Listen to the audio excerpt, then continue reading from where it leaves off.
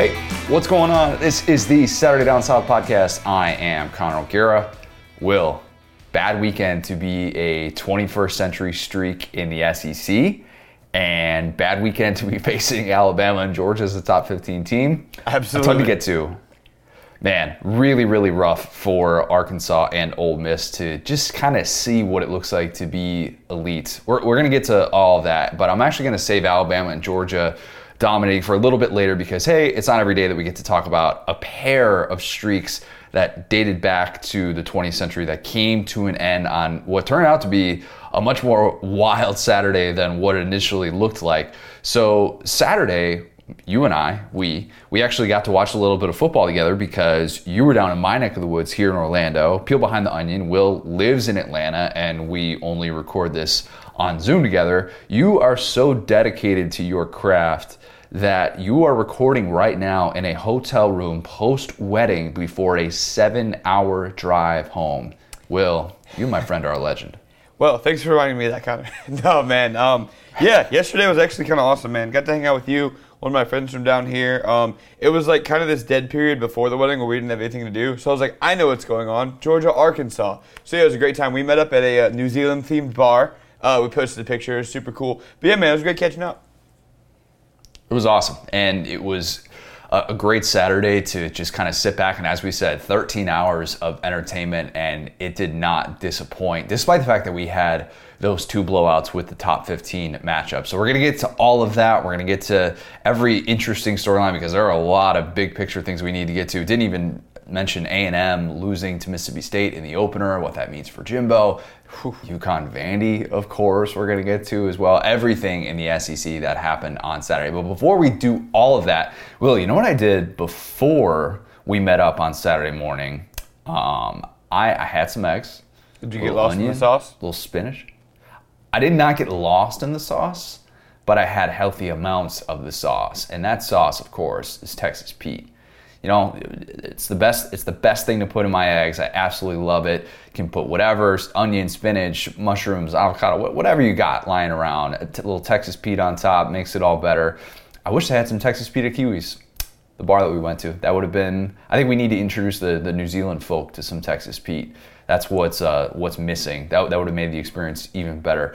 This, my friend, is the perfect time of year to load up on Texas Pete, not only because it's football season, but also because right now, for our listeners, you can go to TexasPete.com, get recipes, t-shirts, hats, hot sauces by the box. If you do that, you get 20% off your entire order with the promo code Saturday Down South. That is all one word, Saturday Down South. That's all you got to do. TexasPete.com, Saturday Down South. Put that promo code in. Sauce like you mean it.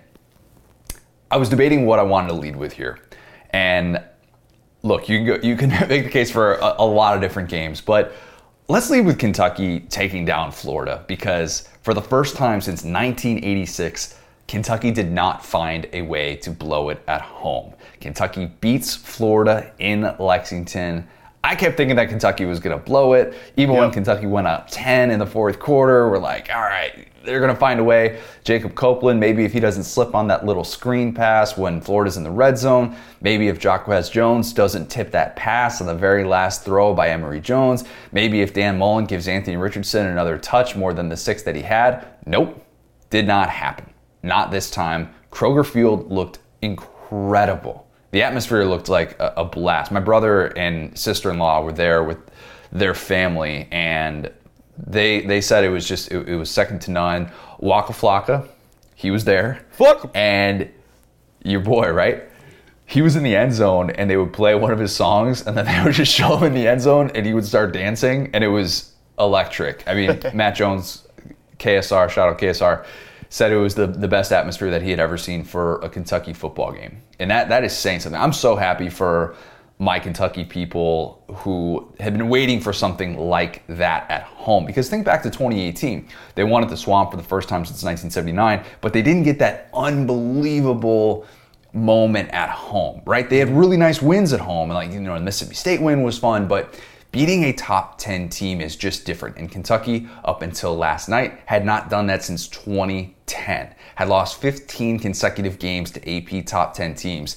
Mark Stoops had never beat a top 10 team. That was the very first time, and I know Florida suffered that second loss, so maybe that win isn't going to age particularly well. That did not matter on Saturday night. When you have lost 33 of 34 games to one team, buddy, you don't complain about what happens with that win later on. Kentucky is 5-0. Mark Stoops is now tied with Sam Pittman in my eyes for SEC Coach of the Year. That race is wide open.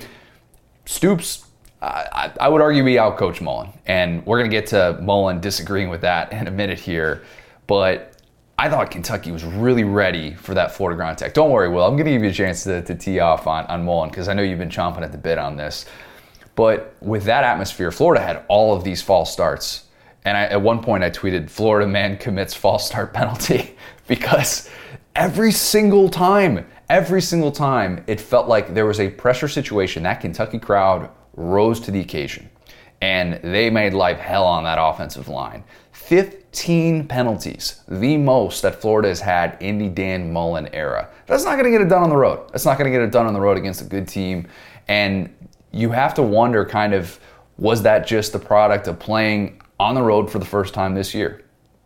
And don't tell me that USF is a true road atmosphere. That's just not. With all due respect to the great city of Tampa Bay, Titletown, as many people are calling it these days, that was not a road game. This was a road game. Communication was terrible. I thought Emory's interception was bad. And it was a great read by J.J. Weaver. I don't want to take anything away from that. But isn't that the exact thing that we've looked at Emory the last 4 weeks, I guess, now into the season and said, those are the types of throws you don't want him making. Mm-hmm. Kind of late read, over the middle, where he's got to go through his progressions. I didn't like that. Florida also had 8 chances to score within the 10 and couldn't get it done at the end there. You just can't have that. That's not going to win you a game on the road against a team that was as disciplined as Kentucky was. And we've criticized Kentucky's discipline and the turnover margin being -9 in that area, and still being 4-0 was a miraculous achievement, and Kentucky fans knew that. Mullen was asked in the postgame if he thought he was outcoached by Stoops. Mullen's response, and this is courtesy of Nick De La Torre, Mullen said, no, 382 yards. I guess that's sputtering. We had 382, and they had 211. Hang the banner, Connor. Hang the banner. They had 382 yards. I'm so pumped for them. It's worth noting that Dan Mullen was very quickly taken away from Florida's media relations staff after this one. This was not a long post-game presser from, according to the media who was there, who witnessed this. And you just can't help but wonder why Dan Mullen in that spot, defensive Dan Mullen, was taken away. And look, coaches get frustrated after losses, of course. Mullen does it in a different sort of way. In a way that he gets more defensive than most. There's not that same sort of accountability. And the tough part about this one isn't just that you lose to Kentucky. Which I know a lot of people are throwing this out there. Matt Hayes tweeted about this. For all the people who say like, oh, it's such a bad look for Mullen to lose to Kentucky second time in 4 years.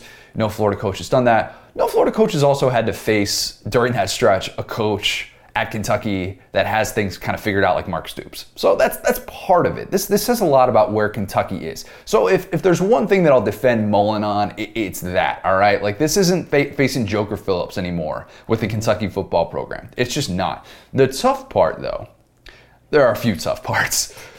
You can't even put this one on Grantham. Yeah, right.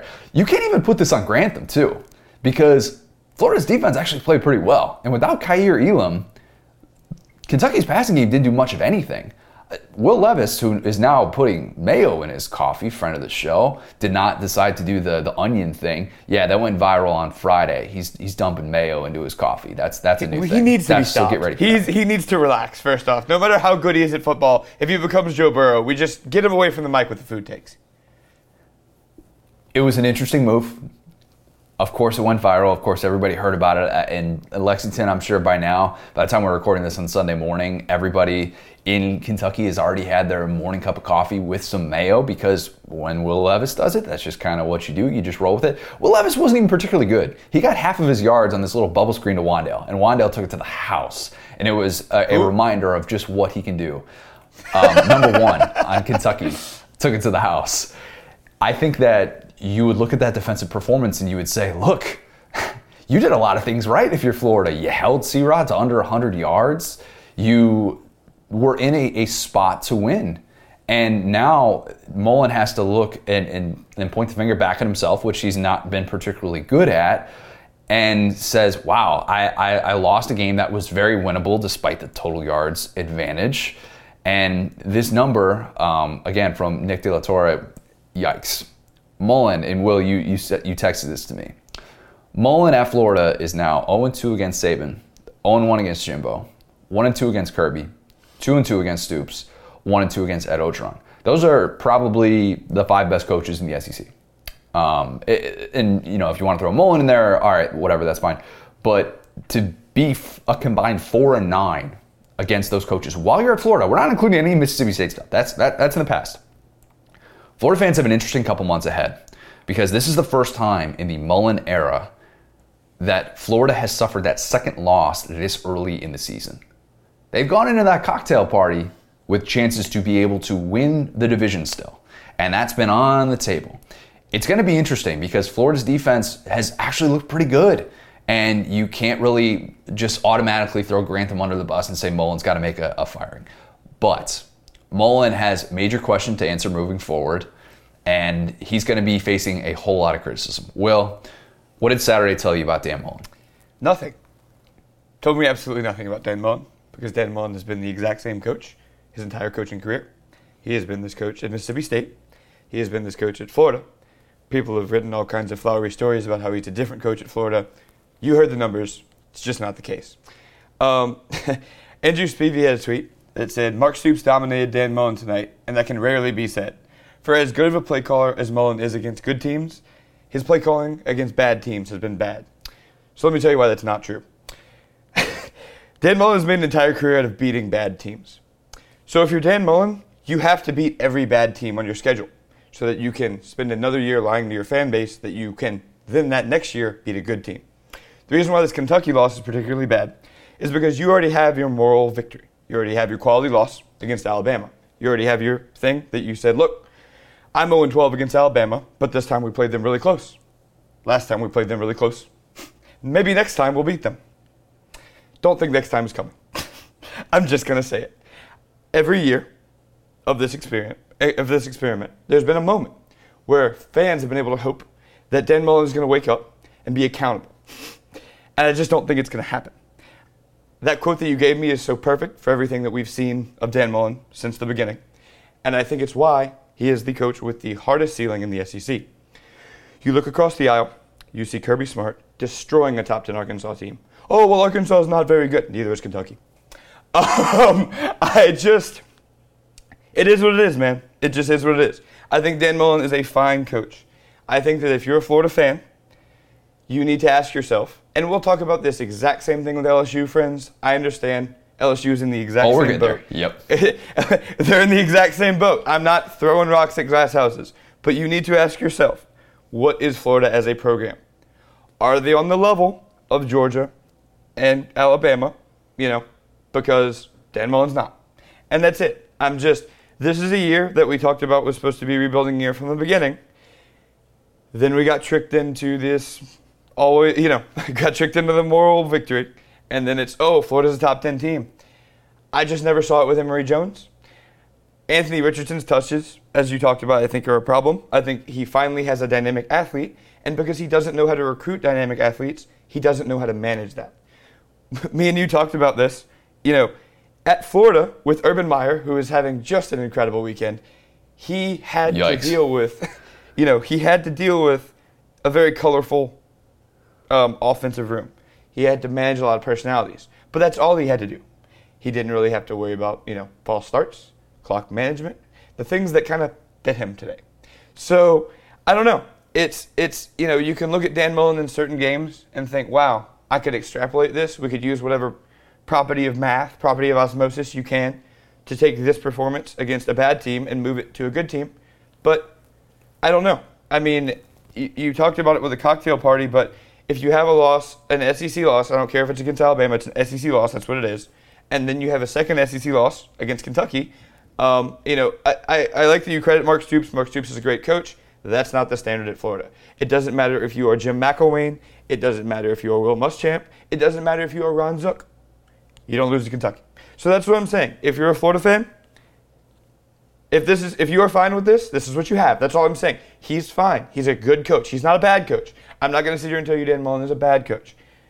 This is where you're at.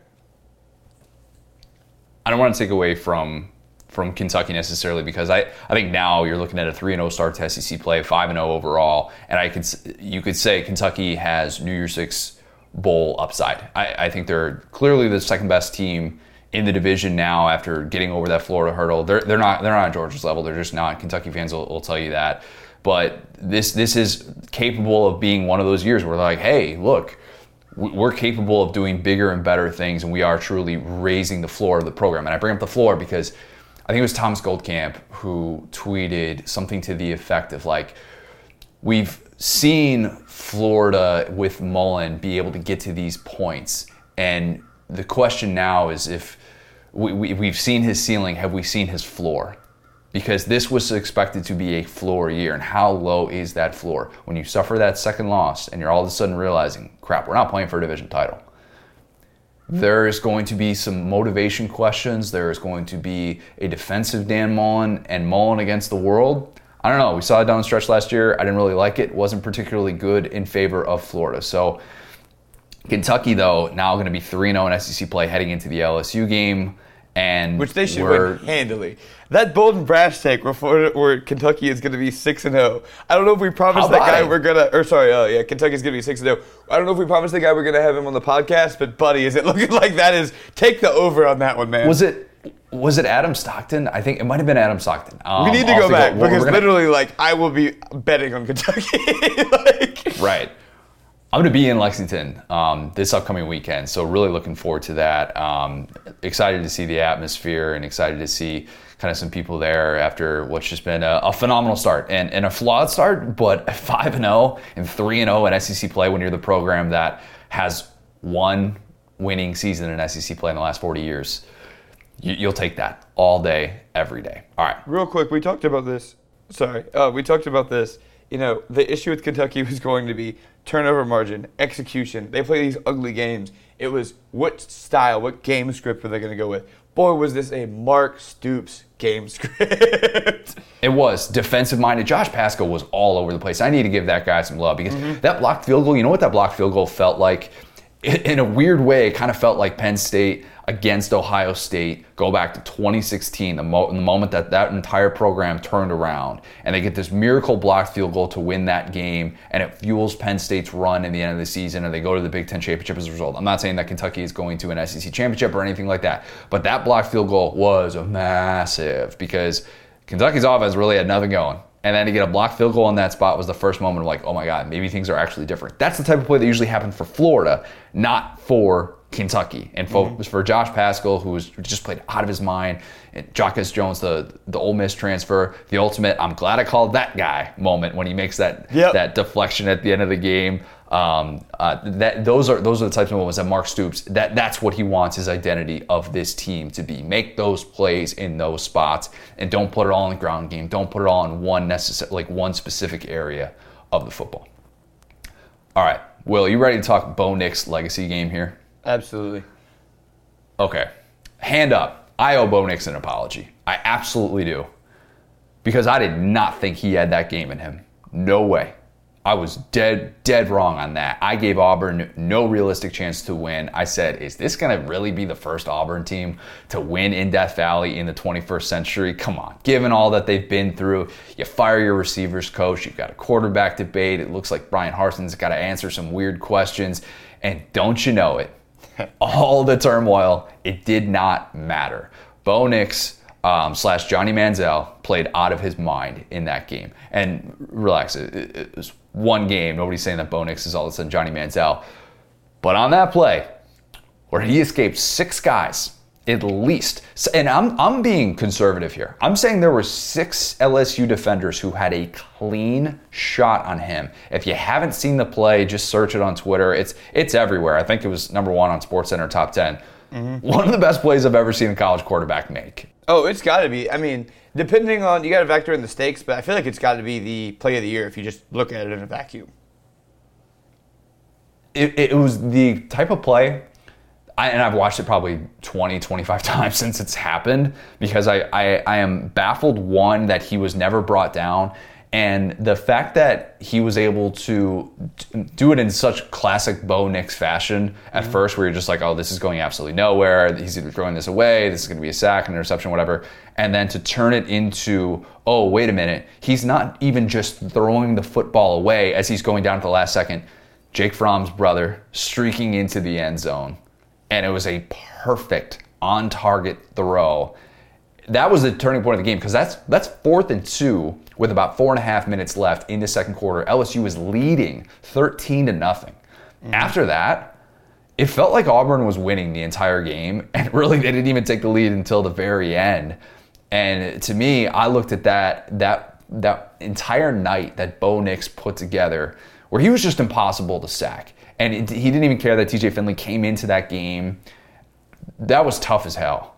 And I'm going to give Bo Nix his credit, because that was a level that we have not seen from him. And don't tell me that playing at home against LSU last year, or playing a road game against Arkansas when he was a true freshman. No. That is the best football we have ever seen Bo Nix play. And for a guy who probably heard a whole lot of comments about how his time at Auburn was done this past week, and everybody's ready to move on from Bo Nix, and if you can't string it together against Georgia State, then what are we really doing here? We've seen Bo Nix on the road. Why start him? Give TJ Finley a chance? No. Unbelievable. All of those Bo Nix road splits, afterthought, with how well he played in that atmosphere. LSU just couldn't get him behind the sticks. And that was an adult, grown man performance in that moment. So let's give credit where credit's due as well. Auburn's defense played its tail off. I thought Kayshon Boutte was going to hit 300 yards after that start. Shoot, Max Johnson had 122 passing yards on the opening drive. That's a real stat. Because of the penalties, he was able to just work his way down the field. He dropped that ball on a bucket to Boutte at the pylon. Beautiful throw. But instead, LSU can't hold on to the lead, because it can't run the football. Yep. Can't run the football. Auburn dropped 9 into coverage at some points. They had 2-man rushes. LSU, 22 rushes for 52 yards. No run went longer than 11 yards. And it was bad. We saw Max Johnson really struggle at some key moments in that game, because it's just always on him to move the chains. And he just doesn't quite have that sixth sense yet with the pressure.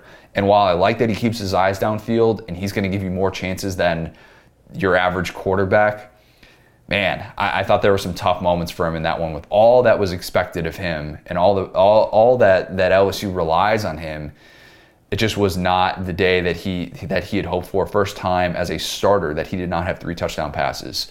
But it's clear LSU wins that game if it can tackle Bo Nix once, maybe. And even if LSU was a mediocre ground game, it wins that football game. Will, was it good or bad to be at a wedding for that one?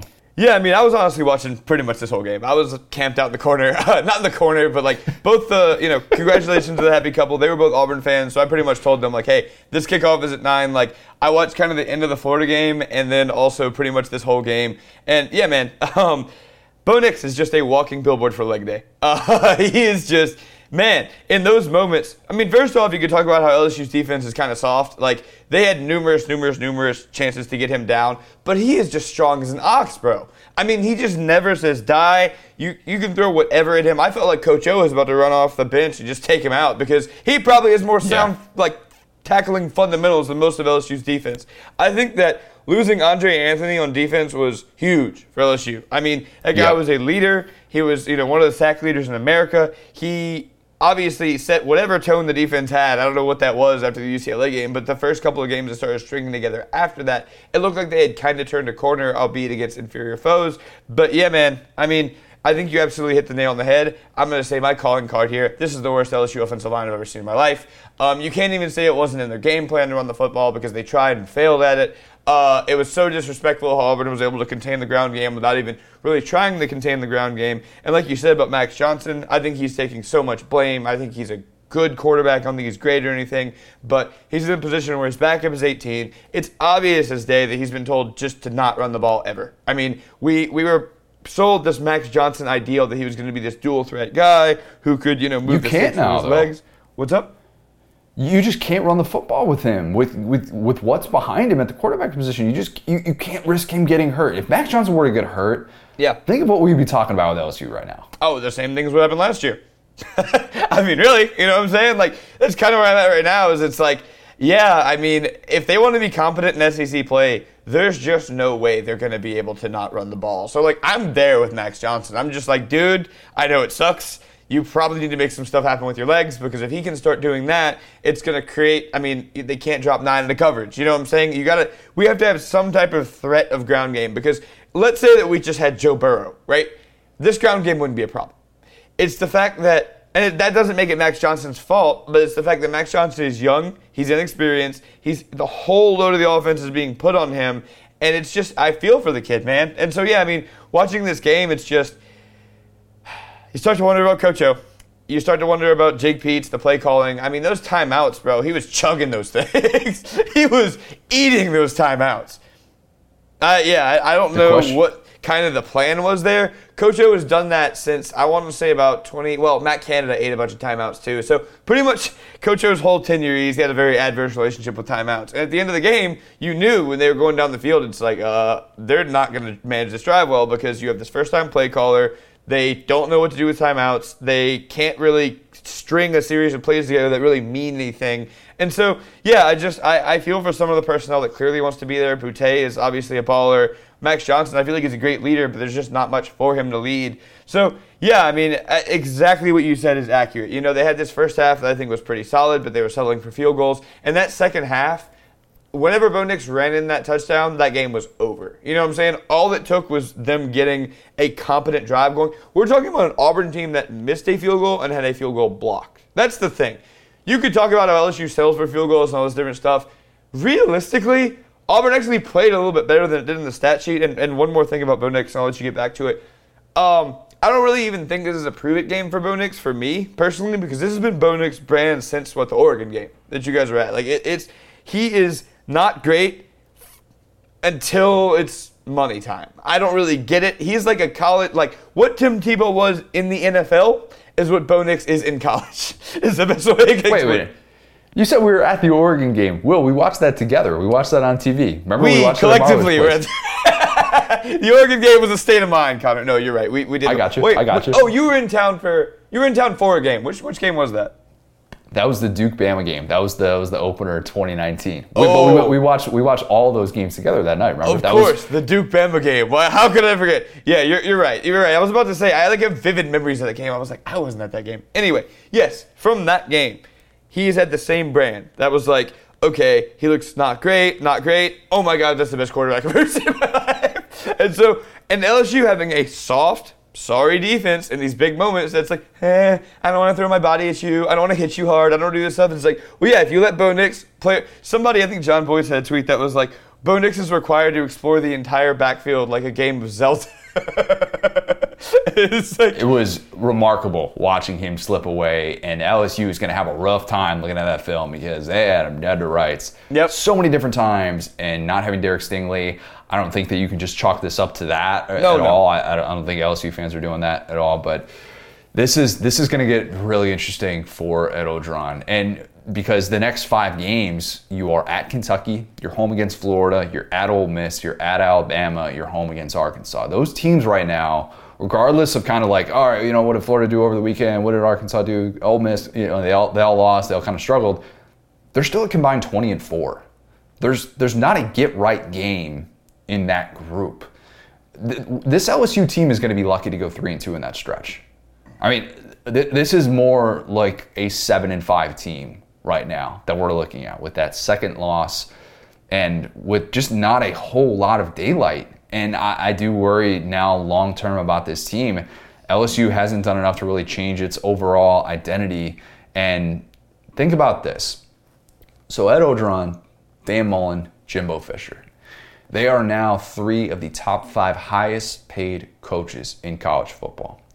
All three of them lost on Saturday as favorites to non-top 15 teams. Two of those were to unranked teams, and then LSU lost to an Auburn team that quite frankly shouldn't have been ranked, but it still was. Yeah, somehow Auburn was the highest ranked among those teams. Yeah.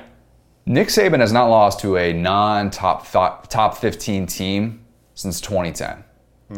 And those three coaches are all now kind of in that Saban stratosphere money-wise. And when you suffer that second loss, which all three of those teams did, we're going to look at that number that you are paid and say, wow, you are not on the level of Kirby. You are not on the level of Saban. It's not just good enough to say, well, you know, this team has 5-star recruits, that team has 5-star recruits. There were in-game decisions that cost all of those teams a chance to win and a chance to keep their division title hopes alive. And now all three of those teams, their hopes are dashed in that area. And at Orgeron, it depends how ugly it's going to get. Because as we've talked about many a time, you can't have back-to-back seasons like that in Baton Rouge. It just doesn't happen. So I don't know what happens moving forward. I don't know where they turn to. I don't know. Corey Kiner looks all right, but I don't think that's necessarily the answer for the ground game at this point. It's going to get ugly. The thing about the coach thing is, like, I'm at this point where, first off, you know, that's kind of growing up and being jaded to me because that was a really classic LSU Auburn game. Just to take a step back, that was a really fun game. That was a game that if I was young, if I was 14, 15, I would have been like, man, you know, that was heartbreaking, but I really had a good time. And, you know, as you grew up, you start to understand, you know, salaries and things like that. But I would say overall, it's like I didn't have a great time watching that game necessarily, but I think it was a great game. And I think that ultimately, you know, with the Coach O thing, you've seen Scott Woodward bring in, you know, the best hires available in baseball, women's basketball.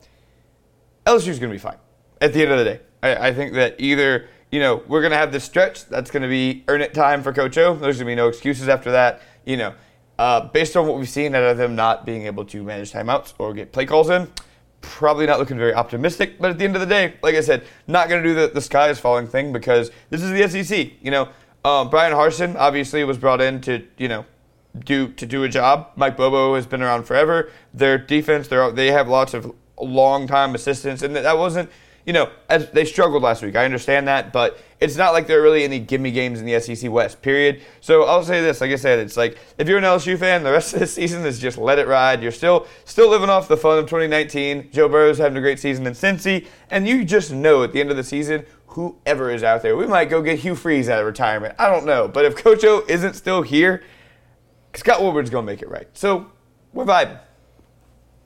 I love the spin zone. Kind of need that. It can't listen. If I got to get on here and talk about it every week, I can't be depressed. You know what I'm saying? I got to be positive because nobody wants depressed Will talking about football. That's whack. Right. Brian Harsin gets the Gatorade bath. Auburn. I don't think Auburn did Auburn get to do the cigars? I don't know if they got to do that, if they got to pull that off like they did back in '99. Shout out to Cole Kubelik, the picture that he tweeted out. Great win for Auburn, though. Great win to be able to steady the ship after things could have gone south in a hurry. The team that Auburn will be facing next week, Georgia Bulldogs. Georgia just dismantled Arkansas.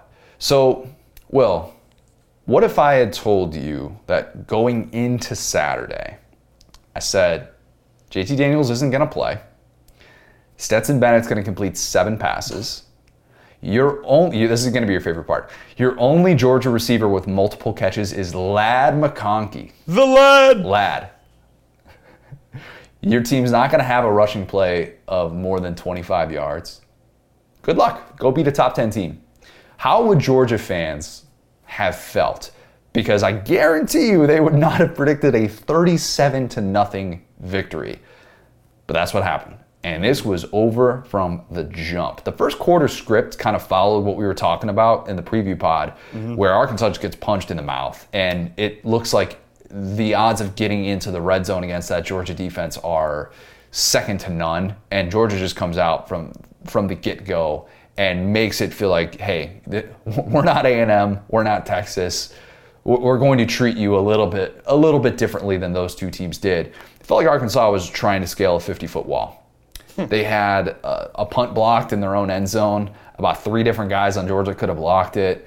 I don't know why Arkansas does that shift left. I've noticed that this year. And some teams do this, and there's a reason for it. I know it's protection-based, but then when you see a punt get blocked, you're kind of like, well, that's a weird move.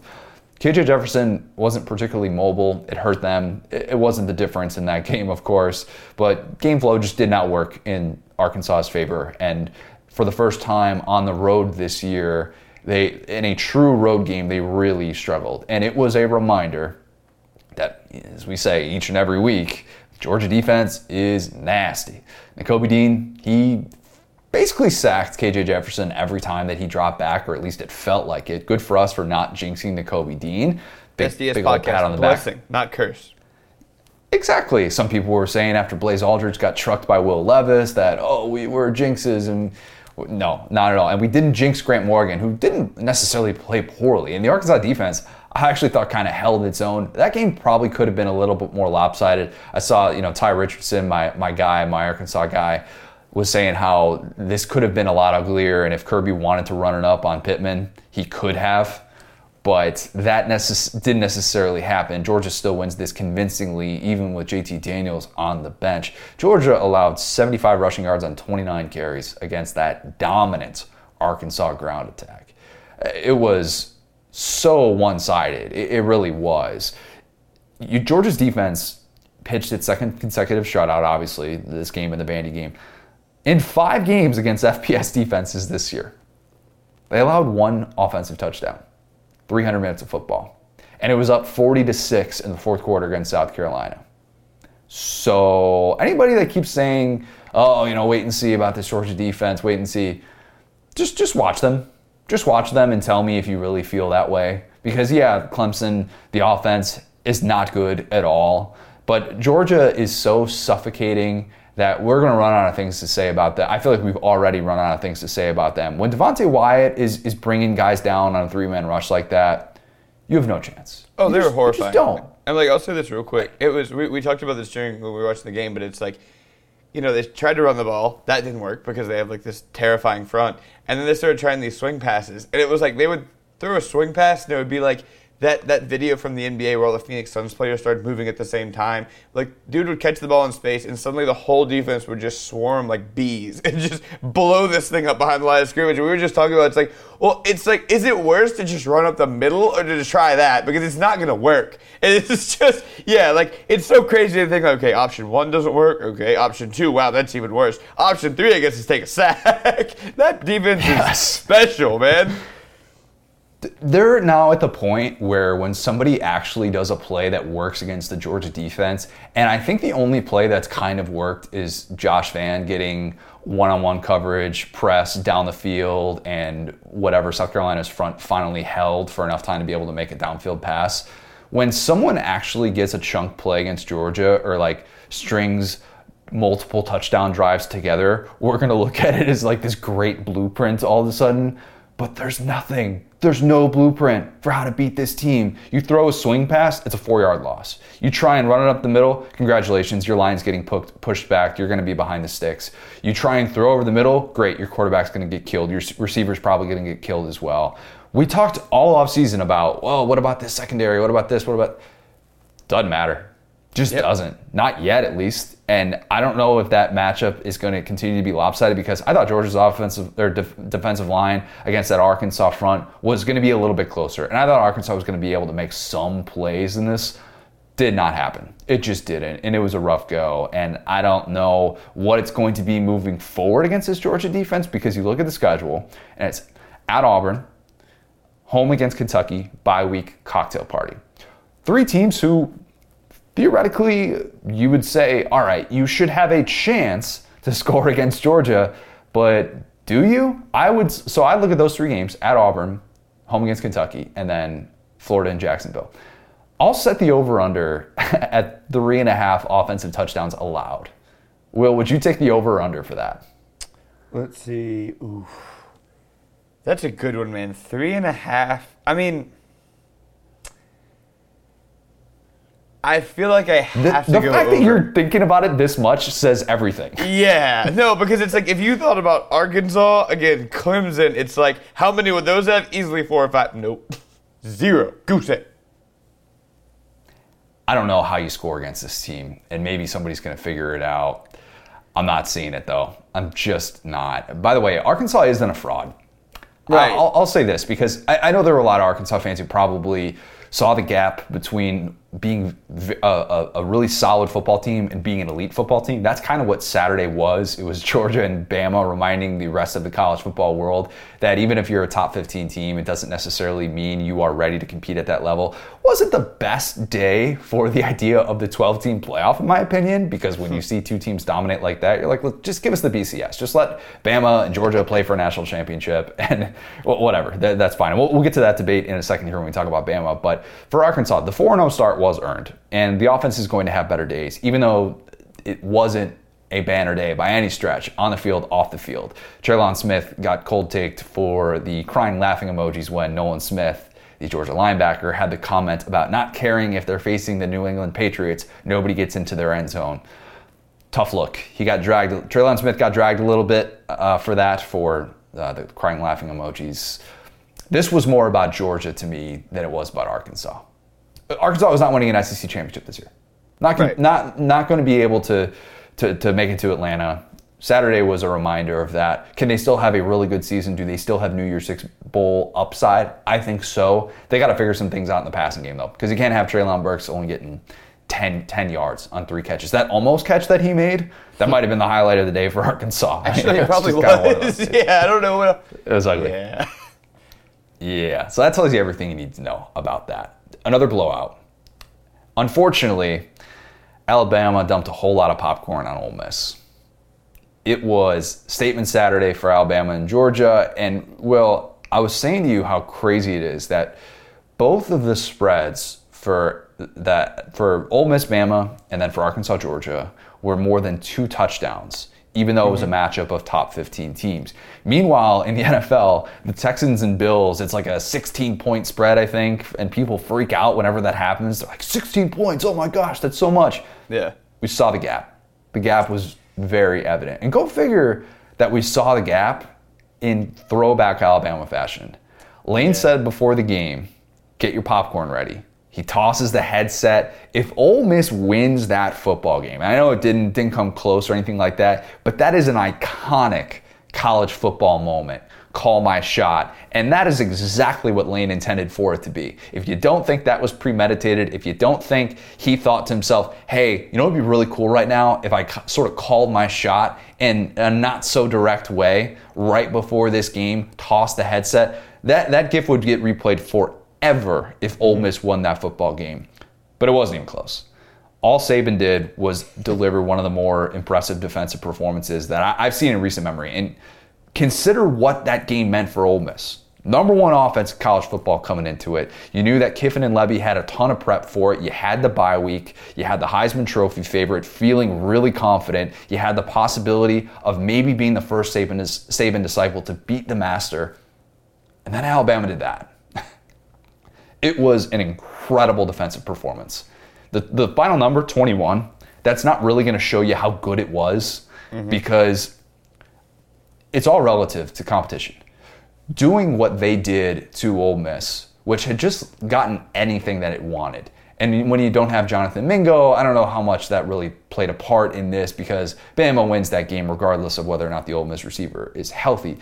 The key play of the game, in my opinion, as weird as it is to say, that first 4th down stop was massive, where you had Ole Miss kind of doing what we expected on that opening drive. Convert 2 4th downs, and then on the 3rd one, you go for it, you try and run the football, and you had Smith get that push up front, and all of a sudden Bama gets this massive defensive lift. And I don't know if it's a different game. I think it is a different game. You know what? I think it's a different game if Kiffin had converted one of those. We could be talking about how incredible of an offensive mind it was, but key instance. Yeah, I've always said I wanted some just football coach to coach the way I play Madden. Lane Kiffin's that, man. He really is. You love to see it because they went for that one, got stuffed, and then they went for a second one and missed that one too, and it was like, are they going to do this again? It was like, because at the end of the day, you got to trust your guys. You know, you love the decision to go for it, right? You love the decision to just, okay, boom, sure, we're here. that shouldn't be reprimanded. It shouldn't be like that was a bad decision either time. But it was just super funny, like in college football, because it's so old school. It's so like you punt, you get the points where you can have. It's like, nope, didn't get that one, didn't get the next one. All right, we're still going, boys. And like, I just love Lane Kiffin. I don't, this didn't really change my opinion of him. It's just I love that in that environment he was just so aggressive about everything, even though it didn't pay off. You kind of had to be too, and we're going to play the results with that. And if there are Ole Miss fans saying we didn't like how aggressive Kiffin was, well, don't fire Lane Kiffin if you don't like aggressiveness, because that's Lane Kiffin. Right. Yeah, go hire. That's what he's going to do. Go hire Matt Luke. I don't know what to tell you. You want to play the field position game against Bama? All right, go ahead, attempt that, see how that works. They needed a spark, and they were desperate for anything. Instead of this being hey, we've arrived game for Ole Miss, it was almost like Saban turned back the clocks, and it was 2012 Bama. It was, oh crap, we can't run the football against this defense. Less than 3 yards per carry for an Ole Miss offense that came into that game as the number 2 non-service academy rushing offense, Florida being number 1. Kentucky held Florida 150 rushing yards less than their season average, which is pretty good. I should have mentioned that before. Hang the banner. Hang up the banner. Total yards banners, their thing. I thought Henry Toto, who I criticized a lot for that Florida game, I thought he missed tackles left and right. He was excellent in that game against Ole Miss. Will Anderson, Jordan Battle. Jordan Battle was everywhere. Christian Harris, he had Mathis as well getting pushed up front. That was a vintage Alabama defensive performance. Only one pass play allowed of more than 30 yards. Think about that game last year, where, if we're on the subject of total yards, Dan Mullen, that game last year that set the SEC record for total yards in a game. And this year, Alabama didn't even need the chunk plays. Mm-hmm. Alabama did not have a play of 30-plus yards again. We talked about that against Florida, about how that hadn't happened since 2018 against Mississippi State. And again, Bama didn't get this long touchdown from Jameson Williams. Yeah, Bryce Young found John Mechie in the end zone and made a couple of nice plays stepping up in the pocket. But, man, I thought Bryce Young played well, mostly played well. He had the one interception in the red zone where he kind of did that peak Bryce Young thing where he steps up in the pocket and you just kind of assume it's going to be a touchdown. Good read by the Ole Miss defense, who played better. Ole Miss defense actually looks all right. And if I'm an Ole Miss fan, I'm actually pretty encouraged by what I saw defensively, even though Bama put up 42. But why didn't Bama need those chunk plays? Brian Robinson looked like Eddie Lacy. You could not bring that man down. Career day for him, 171 on the ground. He had more yards after first contact, 85, than his previous single game high of 78 rushing yards. He was awesome. He was so good. He looked like hell to try and bring down. And Bama needed that because when those chunk plays aren't going to be there, and Jace McClellan, it looks like he's going to be out for a bit here for Alabama, and he had been getting off to a really nice start. It's going to be Roydell Williams time. Bama needed that presence, that in between the tackles, smash mouth football. We're going to show you how talented we are. We're going to show you that we can beat you in more ways than what you currently think of us. And we questioned that after Florida. We said, look, Bama got beat in the trenches. This does not feel like what we've come to expect from a Nick Saban coach team. And I'm gonna tip my cap to Bill O'Brien because he out-schemed Kiffin and Levitt. Here we are, Cotter. This is exactly the moment we thought, how is this going to go? We're going to be about midway through the season, we're going to be thinking, dang, Bill O'Brien's really putting one together, and here we are. You know what? You have to give him credit for adjusting. And for that entire coaching staff. And we said after the Florida game, there's nobody that is better at making these in-season adjustments than Nick Saban. Saturday was a good indicator of that. And I don't know if that was necessarily even Bama's potential because they didn't have the chunk plays and they couldn't necessarily turn to it. And there were moments when you thought this is just unfair, but it wasn't unfair in the same way that we've seen at Bama 2018, 2019, and 2020. So now the question, of course, who is the best team in America? Is it Bama? Is it Georgia? Is it Cincinnati? No, I'm kidding. But shout out Cincinnati. Lock of the week. Cincinnati goes on the road, beats Notre Dame, just like I told you. I've been saying that since the summer. But who wins in a game tomorrow, Will? Bama or Georgia? Man. I mean, In the preview pod, I said I'm gonna look like Boo Boo the Fool if I pick Ole Miss, and boy would I have. Luckily, I didn't. That's what happens when you crawfish. Yeah, I mean, I don't know, man. I feel like we still have to see Georgia put its offense together, which is ridiculous to say because they haven't even needed an offense so far. I still want to see.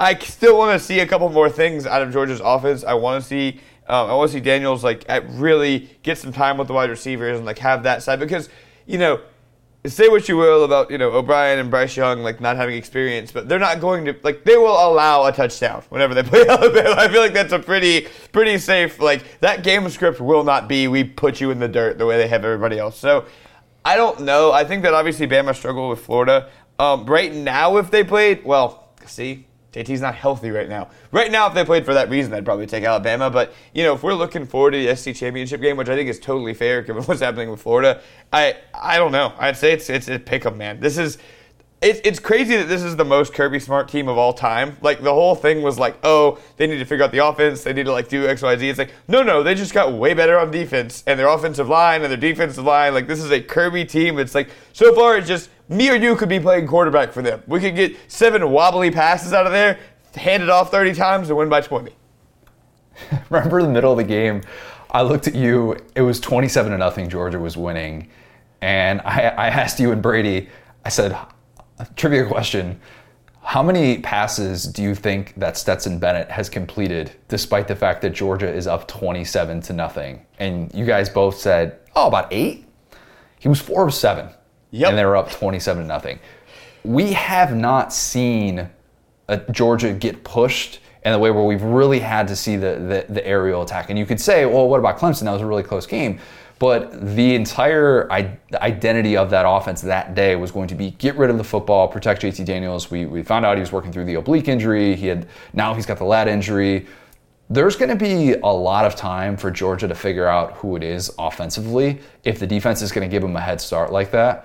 And so if you're Todd Monken, you can sort of keep adding things to it.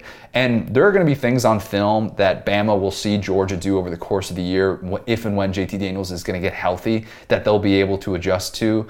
We saw that little play against Arkansas where credit Barry Odom, he had it totally snuffed out because, and I pointed this out to you, Georgia tried to do that same play where they do the fake pitch to James Cook in the backfield, and then they try and hit Bowers on this little tight end wheel route, and it wasn't there this time. Arkansas had it snuffed out. Mm-hmm. And so how many of those instances are we really going to see, though? Because if the offense looks different with Stetson Bennett at quarterback, which it does, it's going to look different than what it looks like with JT Daniels. Do we know everything about Georgia's offense yet? Because I just don't think that we do. And if they're going to keep adding, Darnell Washington's going to get healthier, George Pickens is going to get healthier, Kyrus Jackson gets healthier. If all of these things continue to get added for Georgia, I right now would take Georgia to win the SEC championship. To win a game tomorrow if JT Daniels isn't healthy, obviously I'm taking Bama. I'm taking Bama to win that football game. But it's all of a sudden a very intriguing question because of the upside of these programs that we saw against top 15 teams on Saturday. What if they just do the reverse Lane Kiffin where they never open up their offense and they just keep slugging teams in the mouth? Then they get to the SEC championship and it's 5 wide. And it's what is this? I wouldn't rule it out. I really wouldn't. And I like the versatility that Georgia has right now. And if Zamir White's going to look that good, I don't know how Zamir White and Brian Robinson each had a run. Oh my God, bro. Unreal. When we talk about what makes running backs different and why certain running backs get opportunities, and it's not, I don't really like this belief that it's you're just a system guy or whatever. You see the balance from guys like Brian Robinson and Zamir White, where they should go down on these plays. They just should. Their knees are not meant to be able to withstand that kind of pressure and balance. And both of them had instances where they get into the end zone and you're just tipping your captain. And it was, I think it was Dameon Pierce had a run like that a couple weeks ago against Bama, where you're just reminded of how special these guys are, and they'll do whatever it takes to get across the goal line. I was blown away really by both those backs. I think you missed this. Whenever that happened, Brady looked at us. He's a UCF fan, and he goes, you guys might have a point about this recruiting thing. He goes, I think this might matter. Those stars, they might be doing something for this guy. They might. Those stars did not do anything for Texas A&M. Let's do one thing I liked. Sure didn't. Mississippi State. Mississippi State goes on the road, wins in College Station, and I definitely didn't like A&M's offense. That's not the one thing I like. I'll get to that in a minute. How about Will Rogers playing on the road that well? Threw for over 400 yards. That was the number 1 pass defense in America about 9 days ago. A&M was. Rogers and Mekhi Polk, the Cal transfer, have this nice little connection that's really developing. Rogers did not have a pick in this one. He did not get greedy. He didn't take those horrendous sacks. There was this one that he took in the fourth quarter where it was on a 3-man rush, but he really had no chance whatsoever. MSU had this awful sequence where it was like a delay of game. They moved the kick back. They missed the kick. A&M had a chance to score late, and instead A&M drives stalls in the red zone. They settle for a field goal. Then the only other chance, Zach Calzada gets taken down for a safety, tries to throw it behind his back, do his best Max Johnson imitation, doesn't work. I want to give Will Rogers and Mike Leach some credit. That is how you stop a 2-game losing streak. You don't get greedy, you take what's given, and it worked. We're starting to see the air raid come together, and as weird as this season has been for Mississippi State, Will Rogers is looking like the guy you kind of hoped he would be.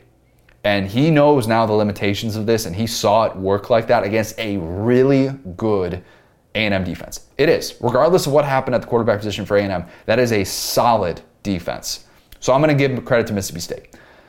But on the A&M side, Zach Calzada is not it. He's not. Close competition, and I know. Though. People forget. That's part of the problem. The true freshman, Eli Stowers, I'm not sure how to pronounce it just yet. Probably won't learn how to pronounce it because he's splitting reps at tight end. That's your situation at quarterback. Splitting reps at tight end. So you can't even really turn to him. You're going to turn to him for his first career start at Bama? Don't really think you can do that. This is year 3 in the system for Zach Calzada. So everybody's saying, oh, you got to give the guy a little bit more time. And I don't think A&M fans are saying that anymore. Jimbo's saying that. Jimbo's the one who keeps coming to his defense. He essentially has 3 full games against Power 5 competition, and A&M has 4 total touchdowns. He threw a pick on his first pass of the game there. He had a fumble in the red zone, and A&M's offense, which ran the ball better, that's the crushing thing. A-Chain, Spiller, they look good. It still was never going to put together that late drive, and that's a problem when you just know that. They finally get Jalen Weidermeyer in the end zone. It was a nice throw from Calzada to be able to get on the board early in that game, but I just look at this team, this A&M team, and it frustrates the hell out of me because this is such a wasted opportunity for Jimbo Fisher. You're 0-2 in SEC play. You're now, remember how we said Mississippi State is the worst team in the West? Congratulations, A&M. By losing to Mississippi State at home, you are now the worst team in the SEC West. You have your best defense that you've had in 4 years there if you're Jimbo Fisher. You've got a defensive coordinator who very well could be on the move at season's end. Mike Elko is worthy of that next opportunity. You've been able to keep your coordinators on staff, so there's no excuse there. You've got your best backfield, your best group of pass catchers that you've had since you've been in College Station, but it doesn't matter because your quarterback situation's a mess. And that has to come back to Jimbo. It comes back to Zach Calzada as well, and I'm kind of realizing that the Zach Calzada situation is one of the things that I hate about recruiting because he was one of these guys who really rose late and he balled out at Elite 11 and everybody was talking about how A&M really got this diamond in the rough because he was only a 3-star and he wasn't a consensus 4-star. Buddy, we see the rough. It is rough. You're right. It's not there. It's just not. And I don't mean to bail on somebody this soon, but how many times do we need to see it? Before, and he had the nice run for a touchdown where you kind of see some of that mobility. Would maybe nice to see some of that more often, but then again, you kind of can't because your depth really isn't there at quarterback. This is bad, and I can't believe that it's this bad this soon because now Bama comes to town. A&M ain't beating Bama. Bama's going to feast on that offense, and I don't care if Kyle Field falls to the ground with how electric that atmosphere is on October 9th. It's not going to matter. If Zach Calzada is not going to make those throws, if that offensive line isn't going to be able to protect for 4 quarters, you don't have a chance. You just don't. And I don't know so much that this is totally an indictment on Calzada because I think part of this has to come back to Jimbo if you're making $9 million a year, and I've said that before. How about maybe give Kellen Mond a little bit of credit because right now, A&M's maybe undefeated if they have Kellen Mond at quarterback. I'll say it. I think they go into this Bama game undefeated. I think it's just different. And when you can't do the things that Jimbo asks you to do, sorry, you are a very average at best team, and that's what A&M is right now. I hate to be this guy, but are we about to do the like Jimbo Fisher without Jameis Winston thing? Because it's starting to kind of line up in that way. You know what I'm saying? E.J. Manuel's a good quarterback. Christian Ponder, people always say, oh, yeah, he turned him into a first rounder or somehow, some way. Kellen Mond had his moments, and Kellen Mond really developed. So he's not going to get that. But Jimbo doesn't, like I said, Jimbo doesn't troubleshoot. No, but I'm saying this like can't be DeAndre Francois all over again. When he had Jameis was so good. It was like Burrow. It was like, okay, well, you don't need to troubleshoot. He can just get you out of all these situations. And now it's like you need that level of quarterback to have that level of coach, basically. I don't know what Jimbo does from here. It feels they tried to even run the ball more too, to their credit, and it still didn't matter. Mm-hmm. And A&M fans walk away from that one just being like, crap, what are we?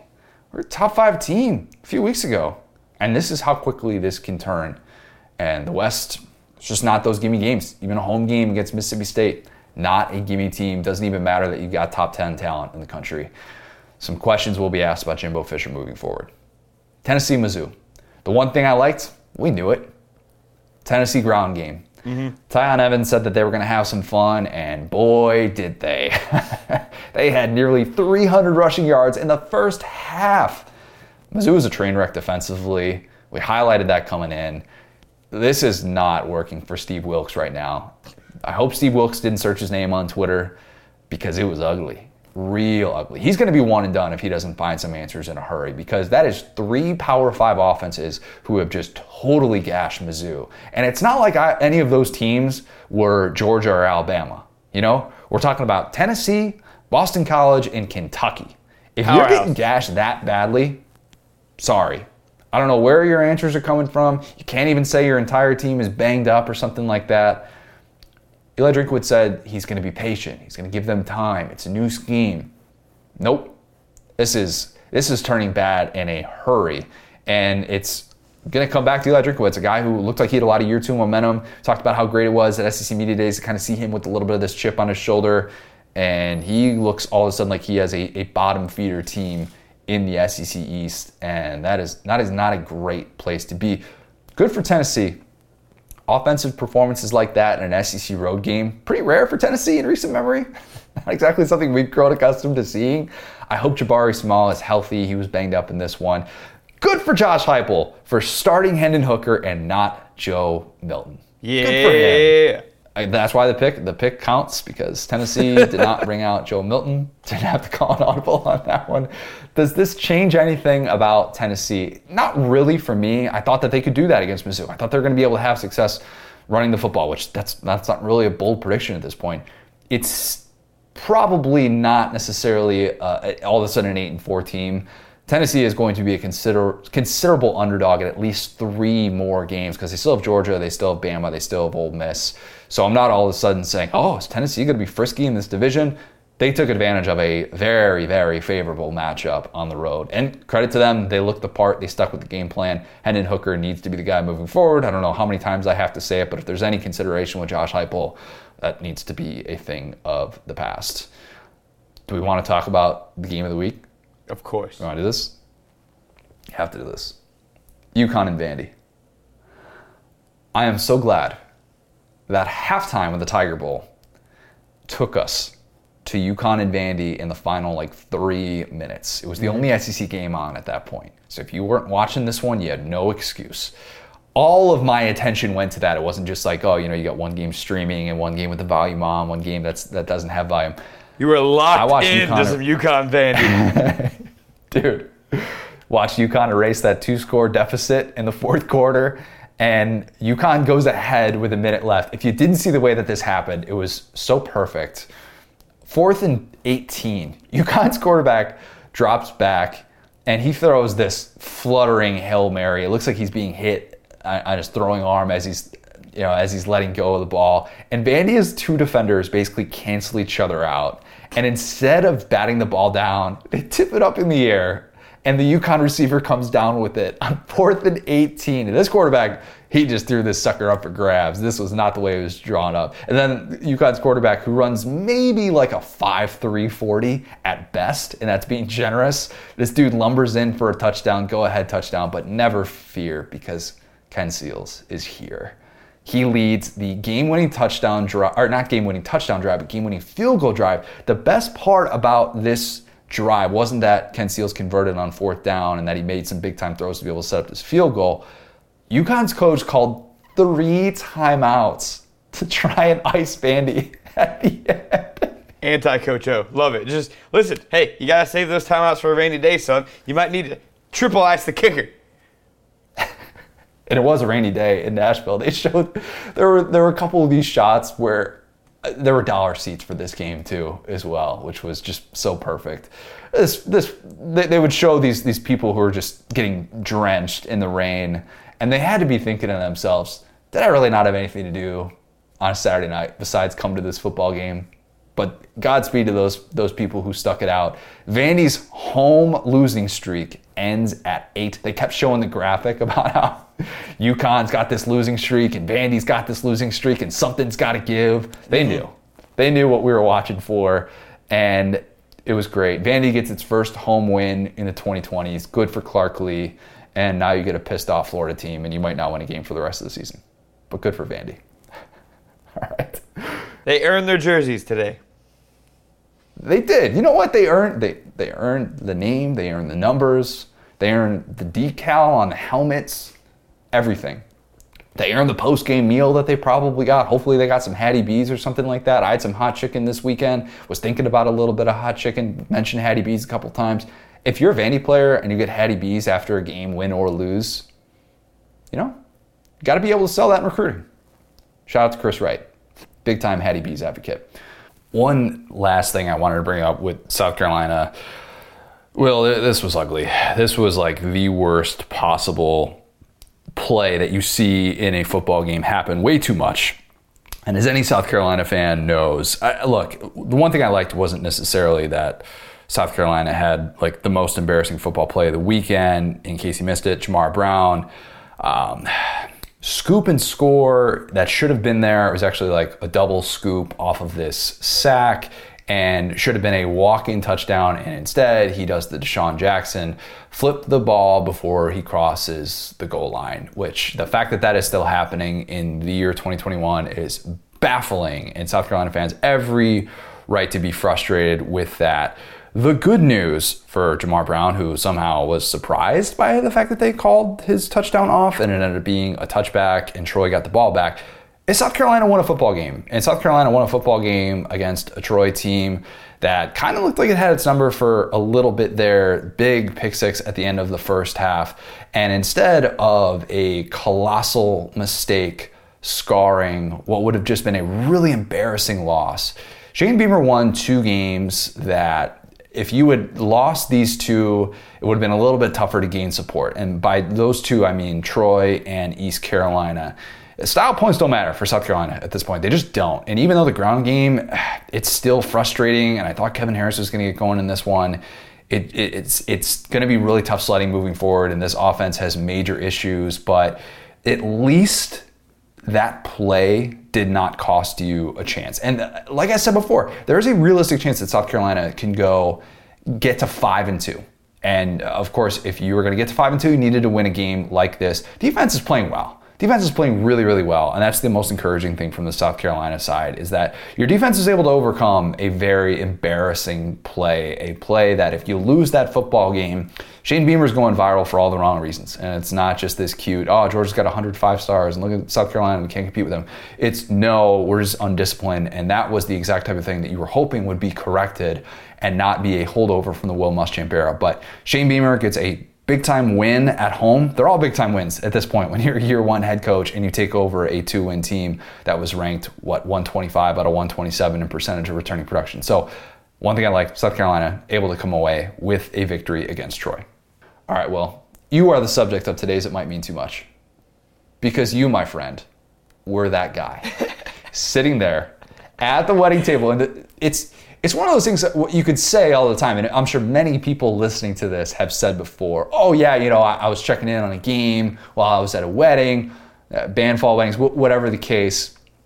You were the guy who, if you see the picture where you're in the reception hall and it's like dark and everybody's dancing and stuff like that, and the only light you see is your phone streaming the Tiger Bowl, basically resting somewhere in the middle of that table just so that you could be able to make sure that you didn't miss a moment of LSU doing something that it hasn't done in 22 years. Yes. It was super funny. I texted this to you. I just sent you a picture with no context. And it was just dancing in the background, HD Max Johnson in the foreground. I'm staging a protest. I was like, because like we thought we'd be out of there. Like we had talked to them. They're like I said, they were Auburn fans. I was like, hey, like I want to be watching this LSU game. They're like, yeah, no problem. And so it got to be, I'm saying like 9:15, 9:30. I was like, all right. I told you what this was going to be. So to be fair, I wasn't that guy for very long. I danced. I did the whole thing. It was a great wedding overall. But the wedding started. We were up there at like 2 or 3. So it was really winding down by that point. It was like the last like 2 or 3 songs. I was like, all right, man, I got to go watch Coach O blow this one. Let's go. Let's get out of here. What was the final song at the wedding? That's always one of my favorite things, to see what they pick for the last hurrah. I actually don't even recognize it, to be honest. They like hyped it up and I was like, what is this? It was cool though. It was like slower. Didn't you say the bride and groom had, speaking of it might mean too much, the bride and groom had 3 war eagles in their vows? Yes, it was very cute. The groom was an Ohio State fan and the bride was an Auburn fan, and so they like talked about that in their vows. It was super sweet. And then mentally I was like, they're going to understand me watching this game in the background of the wedding. Love it. Of course, I'm sure they had no problem with that whatsoever. Will, next week's going to be a little bit different. I'm going to be in Lexington. You will not be about to drive back 7 hours to Atlanta, but I will be in Lexington, still figuring out kind of what plans are going to be. No idea from a content side what exactly we're gonna work out. Still figuring some things out there. But fun weekend. Going to be really tough to live up to the weekend that we just had in the SEC. Week 5 was great. If you have not, leave us a 5-star review, subscribe. Go subscribe to our newsletter, Saturday.Football. Go subscribe to College Football Uncensored. Go subscribe to Saturday Lives Forever. Maurice Clarett episode is out. Go do that wherever you get your podcasts. I know, Matt Hayes has been crushing it. Join the Facebook group and hear your name read on air with Figuring It Out or Bold and Brash. Thanks, guys. Talk soon.